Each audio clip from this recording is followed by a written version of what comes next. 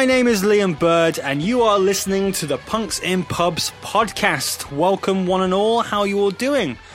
I'm currently stood just in my boxers, sweating like a motherfucker because it's currently 30 degrees Celsius, and that would be around 90 degrees Fahrenheit, I believe, for you people who don't have normal temperature, I suppose. I don't know. We Brits, we're not kind of made for this heat. It's like, we're used to rain. I like the rain. I feel comfortable in the rain.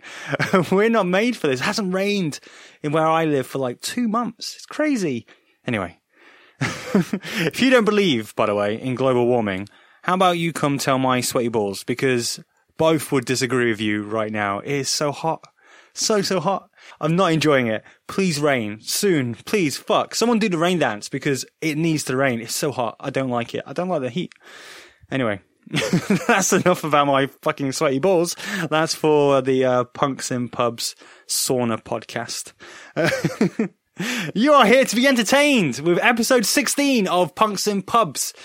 Yes, Punks in Pubs can now be legally fucked in the UK. We are now 16. So it seems appropriate that my guest for this episode, that is episode 16, is a man who loves to fuck, apparently, and has written and sang many a songs on the subject matter. My guest for episode 16 is no other than the punk rock legend, Blag the Ripper, the lead singer and ringmaster of the motherfucking Dwarfs. Right. From the off, I'm going to say this. This episode is not for sensitive souls. If you are easily offended, then probably give this one a skip. Go listen to, I don't know, episode 5, I think. I don't know who episode 5 is, but go check out who episode 5 is, because if you are easily offended, you are going to get offended. Trust me. For you guys who kind of want to live on the edgy side of life, then come on in. Listen to episode 16 with me and Blag. So this chat took place at the Black Heart Bar in Camden just before his show back in early June. And we discussed the world of podcasting and how Blag's new podcast is there to help you. We also talk about the band's early days of the Dwarfs, because there's legendary stories about how them coming from Chicago to California, San Francisco in particular, that shows sometimes will only last like 15 seconds. I think there's 15 minutes. I think there's one show that lasted just 30 seconds. Basically, people will just come and fight for, I don't know, for whatever reason. Blag kind of explains about how he's been like stabbed in the neck, how guns have been pulled on him. So we get into that. Blag tells a funny story about how he went and visited Gigi Allen in prison out the blue. I also talked to Blag about who is he? Who is Blag? Is he the man on stage, or is he the man in front of me talking to me now, or then in the past tense of this podcast? I also asked Blag about the subject of sexism and how that's been thrown at the Dwarfs many a times because of their lyrics and their content that they decide that they want to perform. And it's up to you, the listener, to kind of gauge if you agree with what Blag is saying or not. I mean, that's the beauty of the podcast, is that everyone will have a different opinion, and I'm glad that Blag gave me the opportunity and also spoke his mind, because he could easily have just said, fuck off, Liam, I'm not talking about that. And he didn't, and he spoke to me about the subject matter. We also talk about old tales of Sub Pop that are retold that some of you might know, but it makes me laugh, so I'd like to hear about it. We also kind of talk a little bit about politics, and Blag kind of gets something off his chest about Fat Records and an EP that they were meant to put out and didn't, because they seem to get scared about the content, and Blag gets kind of pissed off about Fat Record, a label that's meant to help punk bands push the boundaries within the punk community, and Blag doesn't feel like they're doing that. Also, we talk about punk music and a lot more. But as always, stick around after the chat, because this week we're playing new music from a band called Celebrity Hangover, who have members scattered all over the world. We've got a great track from them, it's not to be missed. But before that, there's this, episode 16 of Punks in Pubs. I saw my girl, she was hanging by a thread, she was gone. Left a note, wrote in crayon, saying so long, death lives on. I really thought that she loved me because we'd had so much fun. Now I'm living on the run, looking out for number one.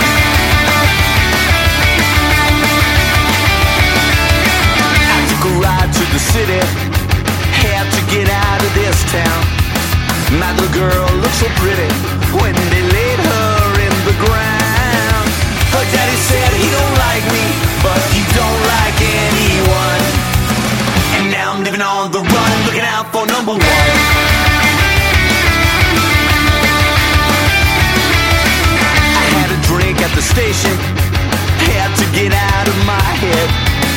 saw my face on a TV.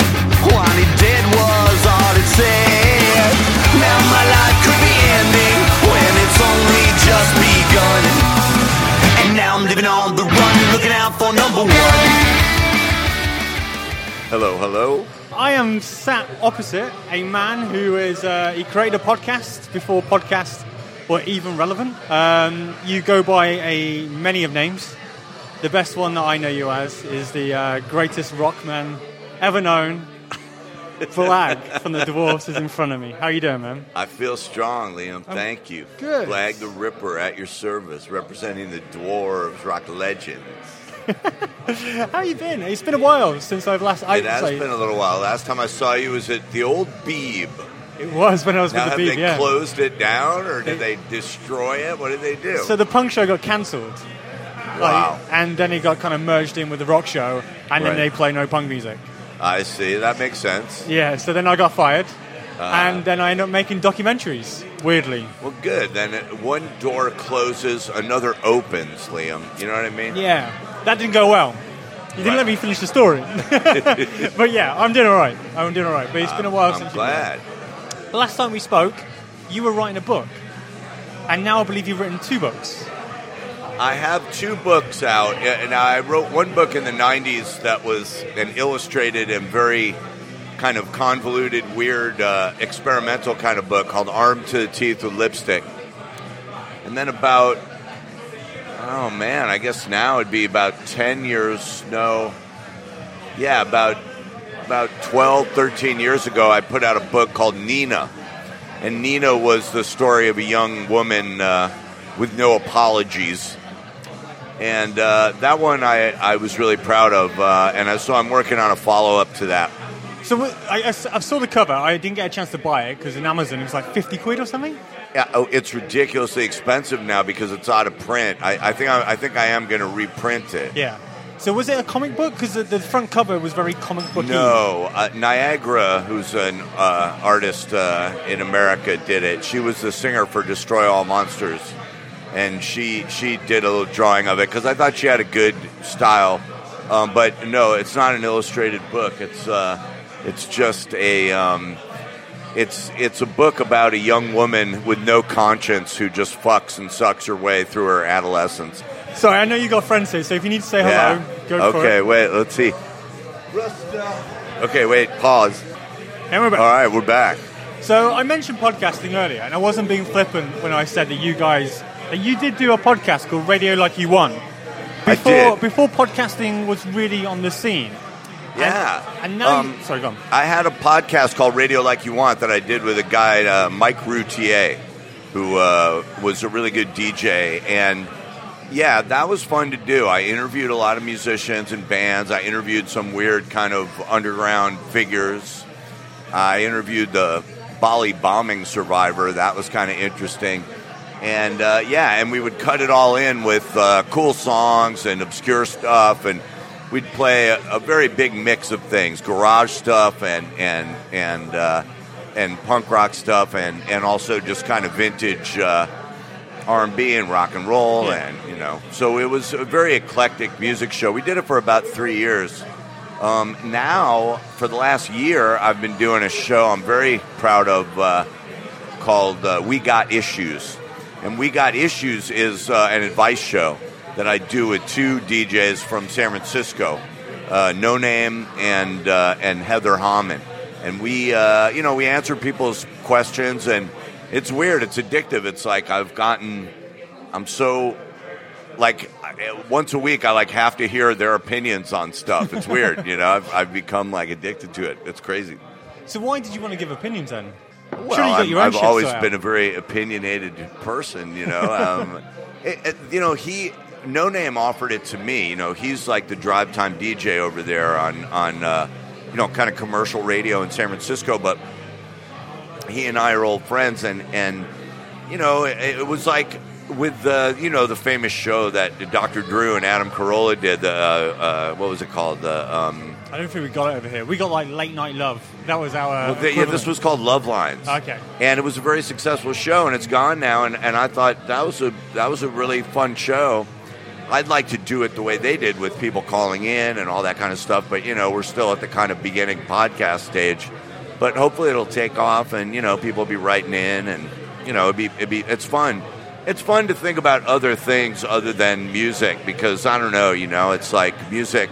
I've already perfected that, Liam. I can't really think about it anymore, It's only backwards from there. That's right. I mean, last time we spoke, I said this to you, that I always thought you've had an amazing voice for radio because you're really articulate, you're quick on your feet, and I'm glad you're continuing to do something in audio. Thank you. I hope I get to come and be on the BBC. That would be my dream. So do I. I'm not there anymore. So American broadcasting has fallen apart.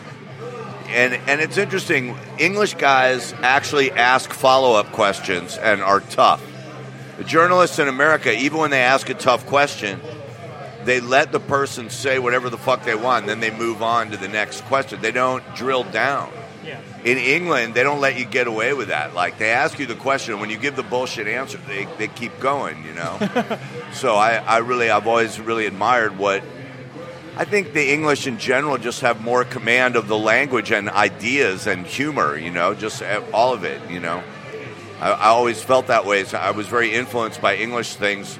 When I was a kid, I was obsessed with, like, Monty Python and Fawlty Towers and The Young Ones and just stuff like that. It was through the humor that I came to it, and then the more you read and you study things and you read Barnes and Rushdie and just various guys, and it's like, whoa, like these guys are drilling down in a little different way, Yeah.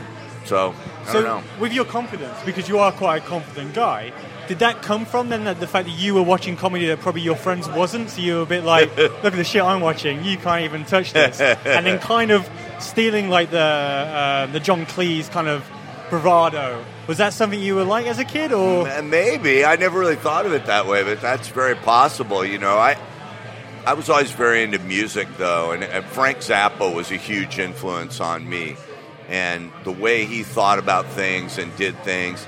But then, like, everything always changes one day. You wake up one day, I heard the Ramones, and I realized, like, I could do this, because I wasn't a great musician. And when I heard the Ramones, it was like, oh, shit, like, I could do this. And suddenly things took a different trajectory. And there's a kind of confidence to rock and roll that's different. It's like a sexual confidence. It's not an intellectual confidence. It's like a confidence of, like, I'm ready for this. Whatever happens. Yeah. Fight breaks out, I'm ready. Somebody wants to fuck, I'm ready. You want to get high, I'm ready. And that was kind of where I went as a teenager. And so then the other stuff kind of receded. Did your cockiness become more with like the music you were enjoying and when you started on stage? Like, before the stage, I can never imagine you anything other than... I think I was more cocky, like, I was good at sports, I liked to play sports, but I knew I wasn't going to be like a professional sports guy, And I wanted to be a superhero. I wanted to be like Spider-Man or Iron Man or something, but I figured that probably wouldn't happen, When music came along, it gave me something I could be cocky about. And for my sense of humor, it was like embracing the cockiness. Like, music's full of egotistical fucks, man. And they're really, really... They have their little management and their handlers doing everything for them. But then they get up and they put on this fake veneer of how humble they are, But as Churchill said, they have so much to be humble about, right? For me, it was like, fuck that, man. I'm just going to admit how egotistical I am about my band, and we're just going to come out and tell you right straight up we're the best band, Yeah. And that was kind of the feeling. You've always come on stage and said, we are the best fucking band ever. When you're playing back-to-back shows with other bands, is that your mission? Is it to go on there and just go, fuck you? Like, do you, like, when you walk off stage, like, drop the mic, give them a finger and go, follow that? I mean, maybe. I mean... it's funny because I'm very influenced by hip-hop music. I'm one of the only rock and roll guys that talks about the other bands and says they're in the house tonight and who tells who we're playing with. So I want all the other bands to have a good time and be part of it. I don't consider myself like in competition with them night to night. Yeah. But like in a general way, it's like, yeah, I'm trying to be the best. When I see other people and they seem tired and they're not working hard, that pisses me off, And a lot of times you see bands just like they're big and they stay big because of marketing, whether it was marketing they got 20 years ago or marketing they're getting now. Yeah. Everybody heard their songs, so then they come out, it's easy. But when you're in the Dwarves, man, it's like you got to prove it every night. We haven't been shoved down people's throats, so we got to, and that's part of why I say, because I know when people are watching us that they're seeing a great band, and so I remind them, hey, you're seeing a great band. This is a great thing that you're seeing, There is no publicist to tell them that. There is no record label to tell them that. There is no management to tell them that. So in the absence of that, I tell them, Yeah. So when the Dwarves started out, I mean, how did you guys all get together, for starters? Was it at school or was we were a high school band in Illinois. One of the earliest guys was Saltpeter, who was our bass player for a long time. He was like the talented one. I've always gravitated to people that were more talented than me, who had real musical skills and could figure out songs and understand other people's songs, in a way that I couldn't really understand, And then I kind of came with the original stuff. And we had kind of had a mission.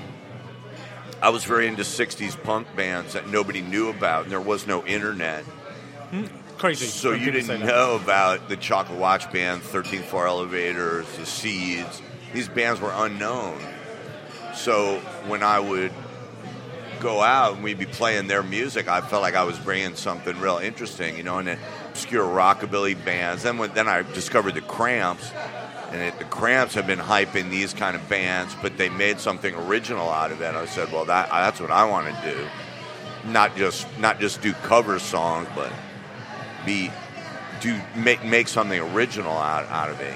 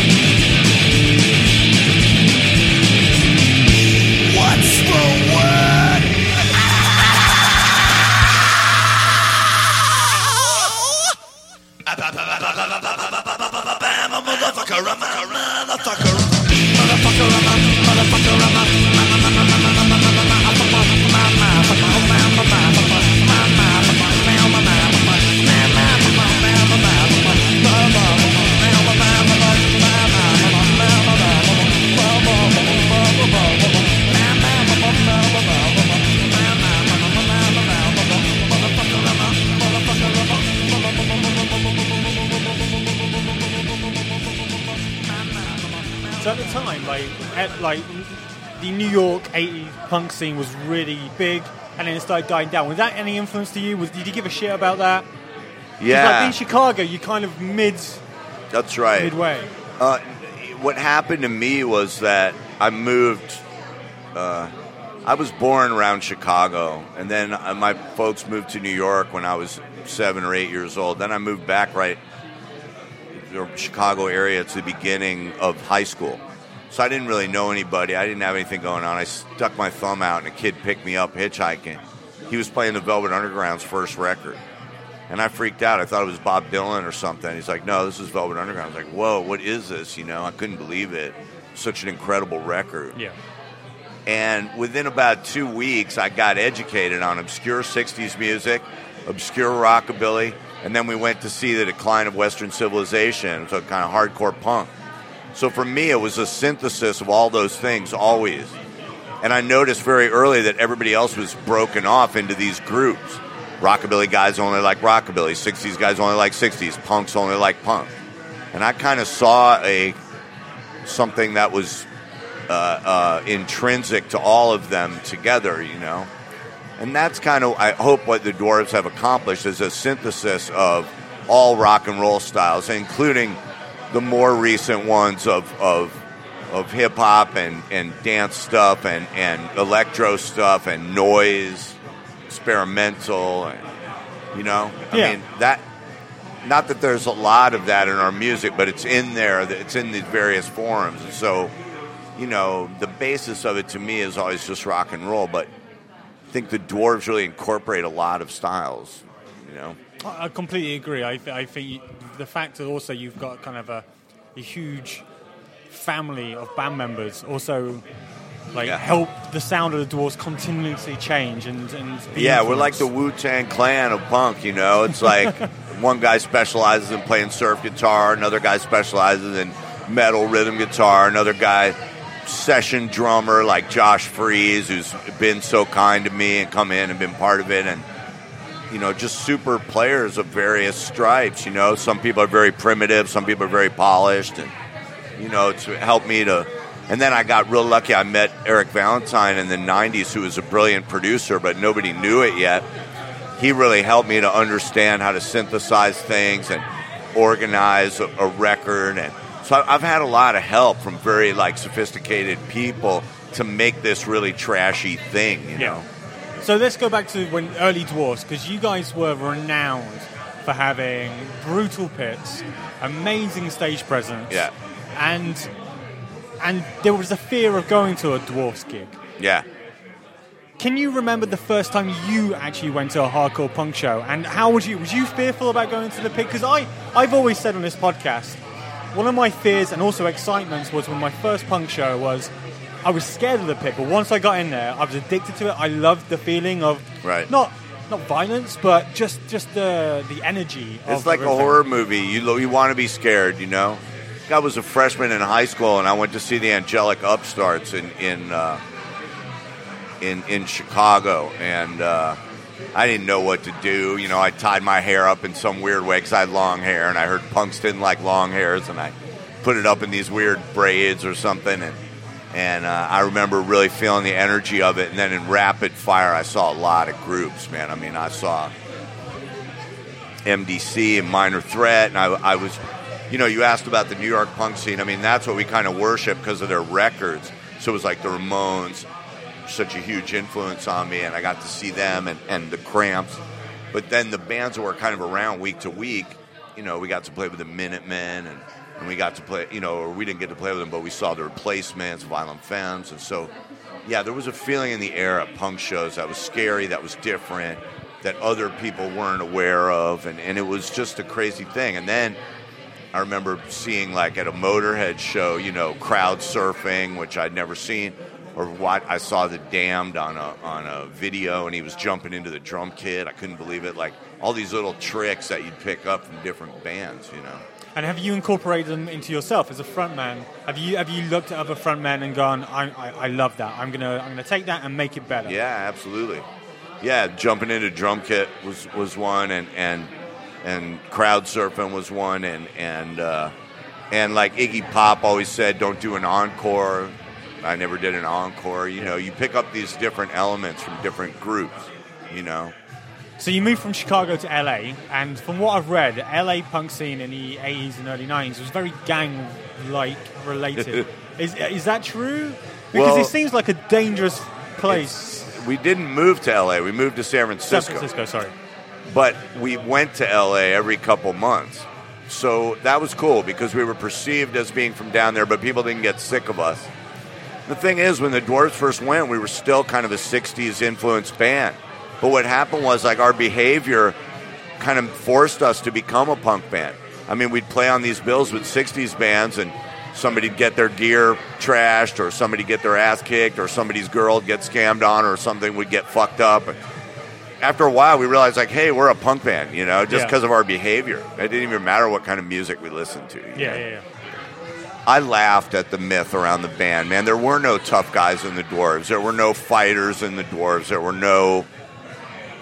was no anything in the Dwarves. It all was the anger that we brought our music with inspired people in that very angry scene, and things would just explode. And, of course, we couldn't back down once it was going.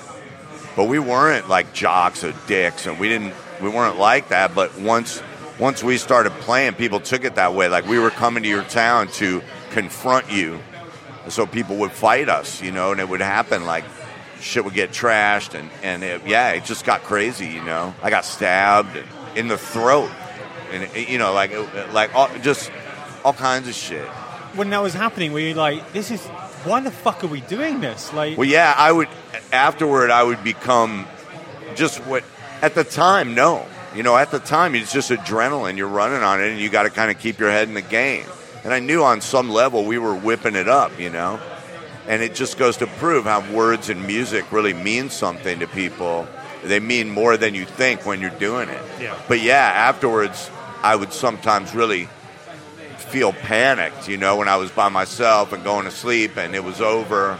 And then I would feel like, shit, man, what the fuck, you know? Like, I got a gun pulled on me in Rochester, and I got a fucking, you know, I got stabbed in Canada, and I got stitches in me, and some guy pulled them out in Florida, and I got shit, you know, like, just, it got... it's just a job.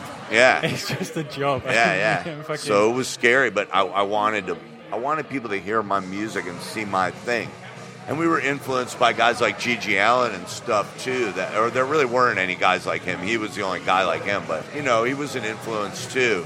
That idea that you just weren't afraid of anything and you would do anything, you know. Am I right in saying you visited Gigi Allen in prison? I did. I visited Gigi Allen when he was in maximum security prison in Michigan. I didn't know him, but the group went. Yeah. And we hung out with him. He had shaved his head so he looked like he had AIDS. He shaved it in patches. Scare people away from trying to fuck him. It was very hardcore. I couldn't believe it, you know. Again, that's very divorced from my life. Yeah. I you know. Was it I weird? came from a nice suburban environment, you know. This is one of my questions later, but seeing we're touching on it. The Dwarfs the band and yourself personal, do you think people misconstrue the two? That people aren't educated enough to understand that Blank is not who he is. Yes, absolutely. But, you know, and you want people to understand the difference between that. But it's funny. It's like people understand it better with actors. Like if you play a bad guy in a movie, then people understand that's not really you usually. Although people will still hate you, you know. But, yeah, in music, they feel like it's the real you. You know, Bruce Springsteen. Like this is the real me, you know. So then you come out and do something different, and people just assume it's the real you. But also, it's how convincing a job you do. And then there's that other issue of like, well, maybe it is the real me.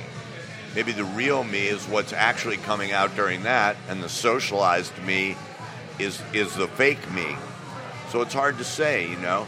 You do wish people could differentiate, but it's kind of cool that we kind of convinced them otherwise, you know, that we were this thing. And then in a way, we kind of became that, you know. In some ways, I became that character. Like sexually, weird shit would come up that wouldn't have come up unless I was a guy in a band. You know what I mean? So, like, you know, most people don't confront these issues. You know what I mean? So have you ever found yourself in a moment and you've gone, fuck, that's not me, and you had to, like, take a kind of a step back and reflect and go, what the fuck am I doing? Well, yeah, but the problem with that is it's like if a centipede stopped to think, he'd never be able to move his feet, you know? It's when you stop that it's when you get scared, it's when you drop out that you can't do it anymore. So it's a difficult, like, jiu-jitsu to master, you know, and I haven't always mastered it. Sometimes I lost faith in myself or my group or what I was doing. But for the most part, I've held on. I mean, we're still doing it, and we're still really the only punk band. We can't talk about the Dwarfs without talking about art and your cover art, which has been something that has been synonymous with your band. So the first time you kind of did something that was controversial, I'm doing rabbit ears, people who can't see, was for Blood, Guts and Pussy. Yeah. And that was also your first album you put out on Sub Pop. Yes. How did that come about? Who was the person who went, okay, we're going to get 3 models, some blood? The whole idea was ours, you know, and mine. And I went there to New York, and I was there for that shoot. Sub Pop hooked us up with a photographer, and he's a great photographer, you know, but the idea was ours, you know, and the title was ours and the whole thing. And it was a takeoff on a record that we liked called Initium by a band called Samhain. It was the band after the Misfits. And if you remember, like, it's got the guys on the front with their shirts off and the blood trickling down, and you make that blood with, like, Caro syrup and red food dye so it beads in a certain way. And I said, what if we did that with women? And then there was a little dwarf there, you know. So I mean, that was kind of the idea. And Bobby Faust turned out to kind of be our mascot for the next 20 years. I had him on a lot of album covers. A great guy. He passed away, unfortunately, a few years ago, but he was my drug dealer and my friend, and, you know, he was a great guy.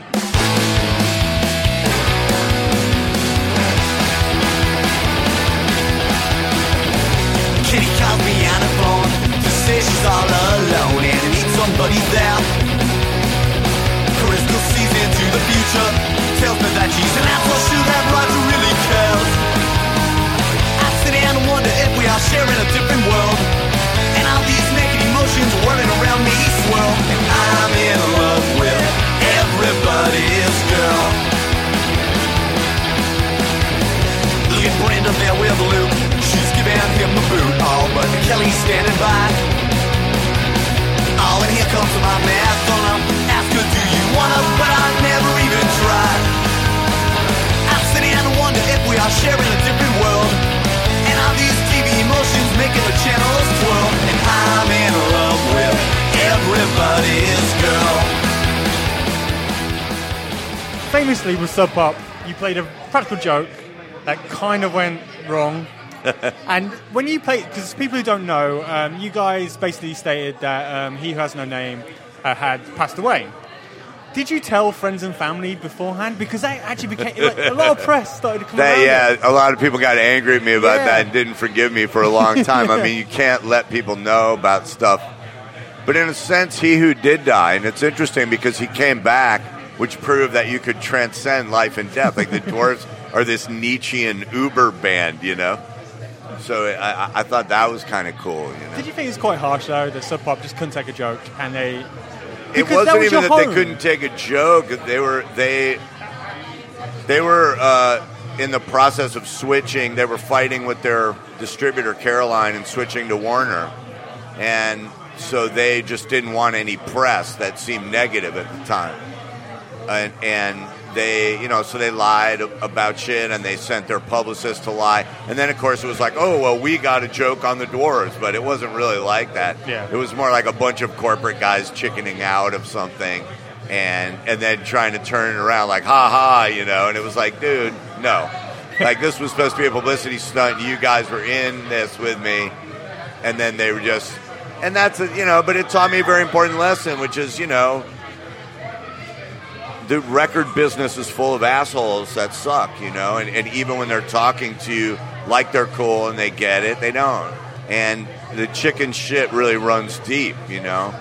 You know, I think it's also always comes down to money. You know, had we moved a lot of units for them, then they probably would have stuck by it because of their own self-interest, you know. And so there was kind of a combination of things there, you know. They didn't see anything coming from us. We weren't like Nirvana, you know, so they didn't see something happening, you know. Yeah. That was like what had made them rich, you know. So, I mean, there's a lot of that in the music business, a lot of chicken shit stuff. And I think if people knew what it was really like, they wouldn't do it, you know. They wouldn't love these bands as much as they do. If you saw how much phony bullshit there is and how fucked up it is and how rotten it is, and that's where the humor comes in to me. Like, I always wanted it to be fun because that's what keeps me doing it. You know? I have fun doing it. Yeah. And when I was younger, I my attitude got really bad. I haven't been exposed to the industry. I hated it. But then when you outlast it, you know, you just kind of laugh, you know. And it's funny because I actually witnessed the death of the music industry, you know. They sell a tenth of what they did when I started.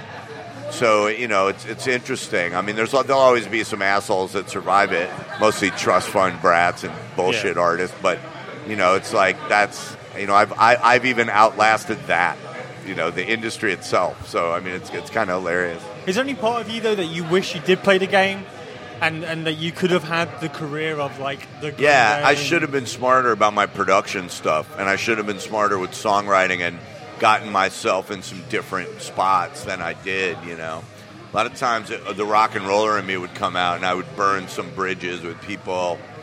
But a lot of it's luck, too. A lot of it's just luck. And I feel like I've been lucky at the stuff that was important. And my heart wasn't really in the other stuff. But I still like to make stuff that's more commercial and interesting and work with other artists. There's other ways to do it, you know. I love to just like write a good song or think about writing a song like a feminist song or writing a like different song just to kind of prove that lyrics are interchangeable and you can write different kinds of things, you know. You can write love songs, you can write different, you know. So, I mean, I think I could have done a lot more of that. You know, I kind of got stuck on the road, you know. Yeah. You know, because I had to eat, you know. Everyone needs to eat. After Sub Pop, you did Dwarfs Are Young and Good Looking, which, by the way, that post, your cover was on my wall. With the skateboard and the lady. Yeah. It was on my wall. Well, again, that was because we went to Epitaph and everything was skateboards, and I'm like, since when do skateboards have anything to do with rock and roll? And you know, and like there was all these bands with guys that they all skated. They couldn't play music, but they skated. You know, I was just like, this is ridiculous. You know. But didn't the Dwarves get on the Tony Hawk game? Didn't you have like probably? A track on Yeah, we've been on different. It's not that I'm against skateboarding. I think skateboarding's great. Same way basketball's great and swimming's great, you know. I mean, I'm not against it, but it's a sport. Yeah, it's not music. I don't really get the connection. Somebody does. I don't know. You know, I think... And that person's very rich right now. Yeah, I mean, you know, it's like shoes and sportswear, and I don't know. You know, it doesn't mean a lot to me. So after that, after the Practical Joke and Sub Pop and you split... Was it hard to find a label after that? Did you feel like you were tainted? Yeah, well, looking within that group it was. But what was funny was we had been a punk band all along. I mean, we weren't a grunge band. We weren't a mid-tempo rock band. We had been a punk band all along. So we were kind of their guilty pleasure. But then when we just kind of joined the stream of real, you know, other punk bands around, I mean, the bands that were on Epitaph were actually closer in terms of the style that they played to us, whether it was like Rancid, Pennywise, whatever it was. But again, those bands played more within the rules of that genre, whereas we always flouted the rules, nudity and violence, but also just changing genres and doing different styles. I mean, it was harder to just, you know, you didn't look at us and go, oh, I'll wear that guy's shorts and get that guy's skate deck and do that, you know. It wasn't... You know, so we weren't really a great fit there either per se, but that kind of put us at least, you know, then we started playing the right kind of festivals and the right kinds of things. I stopped looking at us like, and I had to kind of realize that like a lot of bands that I thought were kind of cool didn't like my shit and didn't get it, mainly because it had some element of hardcore. And a lot of people then, especially, I mean, remember this was 20 some odd years ago, even that we went to Epitaph, to a lot of people who were rock and rollers and understood rock and roll and did cool shit like Nirvana or whatever, they never did a hardcore song. You know what I mean? Soundgarden, they never did a hardcore song. I liked those bands. I thought they were good. You know, Green Day, they never did a hardcore song. I mean, it was like once you go over that edge into hardcore, a lot of people's ears just go, oh, fuck this. There's no melody. This is boring. This is like bald guys marching around, you know, like. But for me, I felt it in my stomach, you know. I felt that speed and that tempo in my stomach.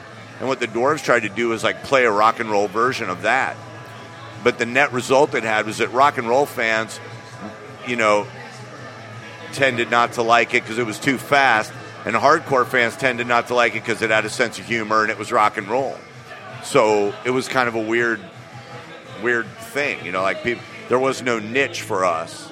I still always thought we were like a 60s band, just sped up, you know. So a lot of the people in the genres I liked and bands I liked didn't really like my shit. Yeah. And even if we were friends, it was kind of like, yeah, Black, I love you, you know. Your fucking band, I don't know. You know, so it was always... took a long time for people to kind of catch up and figure things out. So let's kind of move away from music a little bit, if you will. And I know you're pushed for time a little bit, so I'll keep this kind of short. You're quoted as saying that two of your passions are vaginas and humour. Vaginas and what? And humour. And humour, that's right. And I know shit about vaginas, apart from I'm sometimes a bit of a pussy. But humour... Are you a big stand-up guy? Like, do you enjoy your stand-up? Are you a big comedy guy? Oh yeah. I mean, I've never attempted it myself. Would you feel like you have the confidence? It's very difficult. Yeah. It's very difficult, and I think it would be hard for me because part of what stand-up is like having that personality And rock and roll, too, that personality that's lovable on some level. Even if it's nasty, it's, like, lovable. And the Dwarves have such a hard, flinty edge. It's kind of hard to go up there. You know what I mean? I really admire a guy like Dave Chappelle or Louis C.K. was great at this, and Bill Burr, where it's like they say nasty things, but somehow you love them, you know? I don't know that I could master that. It's very difficult. It's one of those things that looks easy, but it's very difficult to do, you know? I think I could do more like improvisational comedy or like group comedy kinds of things or whatever, like taking on a thing, but it's not really something I ever tried because, again, it's like with art, you know, like I don't really have any artistic talent, so I actually enjoy it. I can go to the museum and look around. I'm not all jaded. And with comedy or humor, I can just go look at it, and it's not like I'm jealous or I didn't do it. Whereas in music, everything's tied up with that. Every music event I go see, I'm thinking about it in terms of what I do. You know, and so, I mean, I kind of like to leave humor where it is, you know, and have fun with it, you know. Ew, what is that? That looks like a crazy person. Gross. Here's looking at you, kid. I'm loving what I see. And here's some news for you, kid. I'm hiding in your tree. I've been hanging here all week just to sneak a little peek. Here's looking at you, kid. Here's looking at you. Yeah, looking at you, kid. I am your biggest fan. And well, to tell the truth, kid, I'm in your garbage can. Yeah, I don't need your mom's permission for a nocturnal emission. Looking at you, kid. Here's looking at you. Masturbation's the sincerest form of flattery. And I can never be your lover, little lady Chatterley. But on the day you came and moved in right across from me, I won the lottery. I would like Natalie. Yeah. You kind of touched on it earlier. So we talked about feminism and stuff like that. And I think it's a question that's been thrown at you a lot. And that's about the relationship between women and the dwarves. And how some people view that the dwarves objectify women. And how some people believe, actually, no, you're not. You actually, what you're doing is liberating women and talking about sexuality that women want to do. So, like, the same concept of a woman just wants to fuck a guy. There's nothing wrong with that. And it still seems a bit of a taboo subject to talk about women wanting to fuck guys. How do you take that? Because it is something that's thrown at you a lot. One thing I'm very gratified by is that we get a lot more girls at our shows than most punk bands do, which is, I think, is great. It just happened over the last 10, 15 years. So I think there's something there, the rock and roll part of it, the swagger that attracts women, and I'm happy about that. Yeah. You know? There's a lot of levels to what you're talking about, and you know, on the most fundamental level, I just don't believe in inequality. I don't believe in people who say that, you know, white people are better than black people, or, you know, people who say Latino people are worse than Asian people, or whatever. And I don't believe in people who say women are worse than men or dumber than men, or, you know, that just strikes me the wrong way. I want everyone to be equal, you know. But within that context, it's like, okay, I happen to be a straight white man from America, you know, who's 6'3" tall and has a big dick. So my reality, when I lay it out there, is that. So I'm interested in hearing about a 5 tall petite woman and how she feels about things, you know. But she might feel that my very presence is just shitting on her and throwing her away and marginalizing her, because so many people that look like me have done that to her. But that really isn't the case. It's like, to me, it's just me being me, the real me. The real me isn't a petite woman or a homosexual guy or a transgender teenager. If it was, then I would express that. But the real me is kind of an aggressive man, you know what I mean? So then I am the real me. I really have a kumbaya vision of it. I want everyone to love what I do, and I want to be in a position to love what they do, you know? And I don't feel that hatred and that throwing people away, you know? But I understand that to a lot of groups, my group is like the dominant group of everything. It's like white, American, man, heterosexual, you know, you know, and then it's the more shit you want to add into it, you know, it's like, you know, this high IQ and these various things, all these dominant groups that I belong to. So to a lot of people, they're just immediately offended by it. It's like, fuck you, asshole, you know. But it's like, for me, I don't know. I think you have to be right to thine own self, be true. You know, I have to be me and say where it's coming from with me. You know, and I don't want it to offend people, but if it does, that's just tough fucking shit. And yeah, I play on that because I realized how it offended people, but I think it's come around in a lot of ways. But yeah, it's hard. Like, the Dwarves are taking a lot of flack now in the kind of Me Too era, Time's Up era. And again, I have sympathy with those movements. I don't think women should be persecuted or fucked over or raped, or I think all that stuff's horrible. But people lump us in with that, and I can see why. Because when they look at it, they see like, oh, you're objectifying women. But again, it's so hilarious. It's like, I'm not comparing myself to Greek antiquity sculpture, but it was all naked women. You know, I'm not comparing myself to Michelangelo, but it was all naked women. I mean, you know, I'm not comparing myself to Shakespeare, but it was all incest and violence. And I'm not comparing myself to opera, but it's all fucking, you know, tragedy and violence and people cheating on each other. I mean, you know, these are the grand themes, you know, so that's what I take part in, you know, the grand themes. But musicians now, they censor themselves. They make their stuff smaller so it'll fit on the radio and people won't get too offended.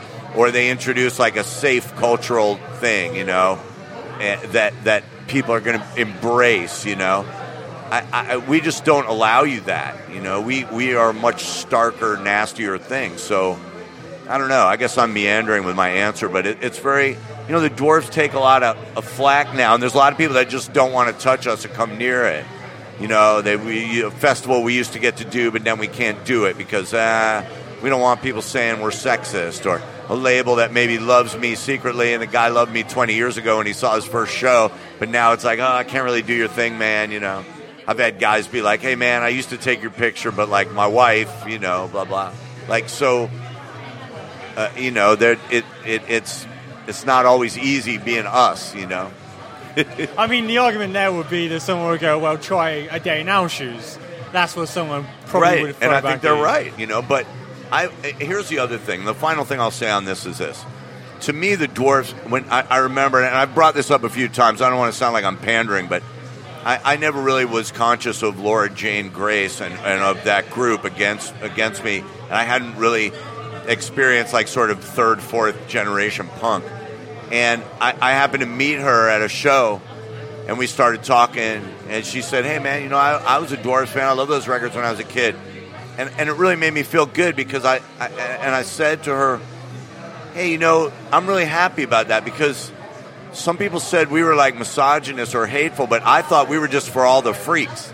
I thought we were just for all the people that didn't fit in, all the people that felt strange and felt like they were abused and kicked on, you know? I didn't feel like we were objectifying women. I felt like we were just objectifying everybody. I felt like we were shitting on the universe, not like this or that person. You know, if I was a woman, I would have had naked dicks on there, you know. And incidentally, we did do that. I mean, I put my dick on the records, too. And, you know, it was like, but I can see where some of that criticism comes from, but those people aren't judging art correctly. You have to judge art on its own terms. You can't judge it by like it's an essay. It's not an essay. It's not something where I give you an easy answer. You have to judge it, you know, in the spirit in which we intended it. And for some people, it's just going to be a turnoff. They don't want to hear it. But I don't think, you know, look, you talk about objectifying women. When do you know the relationship is over? When two people stop objectifying each other. That's when you've ceased to have a relationship. And you might as well just admit that you're just pals now, you know? So we all objectify each other, you know? And so, okay, guilty, you know? Kind of leading on the same theme of, like, today in society, I mean, like, NoFX are now allegedly blacklisted for making a joke about Vegas. There was a band who were kicked off the Warped Tour recently for crashing themselves into a drum kit. Well, what pissed me off with Fat, and Fat Mike's an old friend of mine. He knows I like him, but he was going to put out an EP of mine a few years ago, no problem, and sold good. So he was going to put out an EP from this record. And there was a song called Here's Looking at You, which I thought was like a mild, kind of funny Peeping Tom song. And I guess a bunch of people at his pussy-ass label got scandalized by it. And all of a sudden, they wouldn't put out our EP. So, I mean, if a guy like that, who has experienced people giving him shit over his lyrics and experienced people giving him shit over his comments, turns around and does the same thing to me, it's hard for me to have a lot of sympathy. And I really like Mike, and we've sat in the same room many times and gotten high and hung out and had conversations. And so it really kind of made me feel weird, because it's like, dude, if you, a punk rock singer, have to pussy out of this, what hope is there for anybody else not to pussy out of it, you know? It's hard. I mean, and I think probably the way he looks at it is like, oh, I'm doing a million things and fuck that, whatever. But the way I looked at it was like, no, man, this is important. You need to turn around and look at, are you doing the same thing that other people are doing to you? So that's just my little bitch with Fat at the moment. I'm sure it'll be papered over at some point, but, you know. So if there is not that community with probably one of the biggest punk labels not getting the back of another band who try and push the boundaries in music, is there any hope? No. I mean, no. And this is part of our decline, just to be a little more grandiose. I mean, on a macro level, this is what's happened to us politically. We let the fascists win in America. We let the bullies win in England, you know. We let it happen. Because our side was so liberal and so nice that we couldn't fight back, you know. My friend is mocking me, but we couldn't fight back, and so punk is just a microcosm of that. We got afraid. We started being afraid to be ourselves. We're censoring ourselves before we start, and the same thing happened in our society. We let the bullies win. We let the people who were going to take us over do it, while we sat there and said, gee, are we being fair enough to them? You know, are we being nice enough to them? So you need that combination. You need to be understanding of other people's values, but you need to have the strength of your own convictions. You can't claim to be a punk rocker and want your freedom of speech and then curtail other people's freedom of speech. You can't claim to be believe in liberalism, but then be such a pussy that you let everybody else get chased out of the public sphere because they made a dirty joke or they said something you thought was sexist or racist. And that's what's happening. We cannibalized our own side, and the bullies won. The bullies won in America. The bullies won in England. The Brexit bullies won. The Trump bullies won. The bullies won. And that, you know, we need to stop. We need to stand up for our side and not be fucking pussies about everything. And it's hard. Okay, I feel that's a very bleak way to end it. Have you ever thought about doing like a political song? Yeah, I have, you know, but politics to me is something you talk about and write about. It doesn't really fit into a song. The kind of political songs I like are like, you know, Woody Guthrie and, you know, This Land Is Your Land or something, you know. But I think, like, to do that music properly, you have to exude sincerity, and I just don't exude sincerity. I exude, like, I want to get my dick sucked, you know. So it's hard. Probably not going to be me that's that guy, you know. Okay, man. Well, I mean, I always enjoy talking to you. It's my pleasure, Liam. Let's do it again. Yeah. Send the people to thedwarves.com. And definitely listen to the new album, Take Back the Night. I'm a big fan of the album. Yeah, man. Really Take Back the Night, the new record. It's brilliant shit, man. Pick it up. Greedy's the label. Thedwarves.com's the site. The Dwarves are the band. Flag the Ripper is the legend. In the place to be.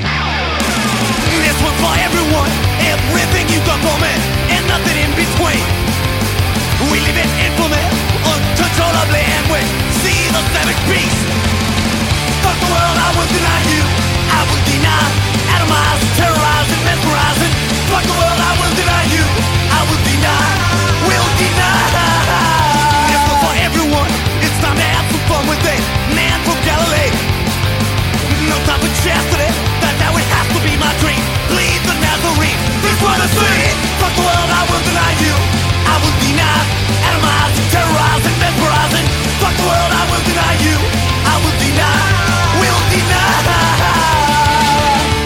There you go. Thank you to Blag for taking the time to talk to me and hang out. Go check out the Dwarfs' new album, Take Back the Night. The album's fucking amazing. I love it, and that's why I love the Dwarfs. They're constantly sounding great. I don't think I've heard a shit album from them for a while, so definitely go check out their new album, Take Back the Night. Let's quickly talk about Rebellion Festival that's happening on the 2nd of August until the 5th of August. I think tickets are still available for that. The lineup is pretty fucking good. You've got Menzingers, you've got Lagwagon, you've got the Vandals, you've got Pill, Buzzcocks, Mad Caddies, Bad Cop, you've got Exploited, the Mac Labs, GBH, Neville Staple, the Wild Hearts, Stiff Little Fingers, and many more. Tickets are still available. Punks and Pubs will be there, so if you do see me just kind of walking around, come hang out, come say hi. We'll have a chat, we'll have a beer. I will be leaving fucking early on Thursday to get the train up to Blackpool.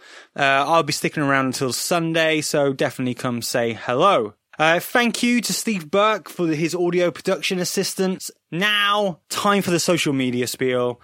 Follow the podcast on Twitter, Instagram, and Facebook at Punks and Pubs for all the latest news and junk. Go rate and review on iTunes or whatever podcast network you use. It really does help. Time for the part of the show where I'll hand it over to you, the people. This week's band all originate from Port Stewart in Northern Ireland. They're called Celebrity Hangover. More information on the band can be found on the Punks and Pubs social sites. This is their track called Carlsberg Village Drive. That's it for this episode. If you are going to a punk show and you see someone fall down, you pick them right back up. Until next time, I love you. Bye-bye. And I fucked up again.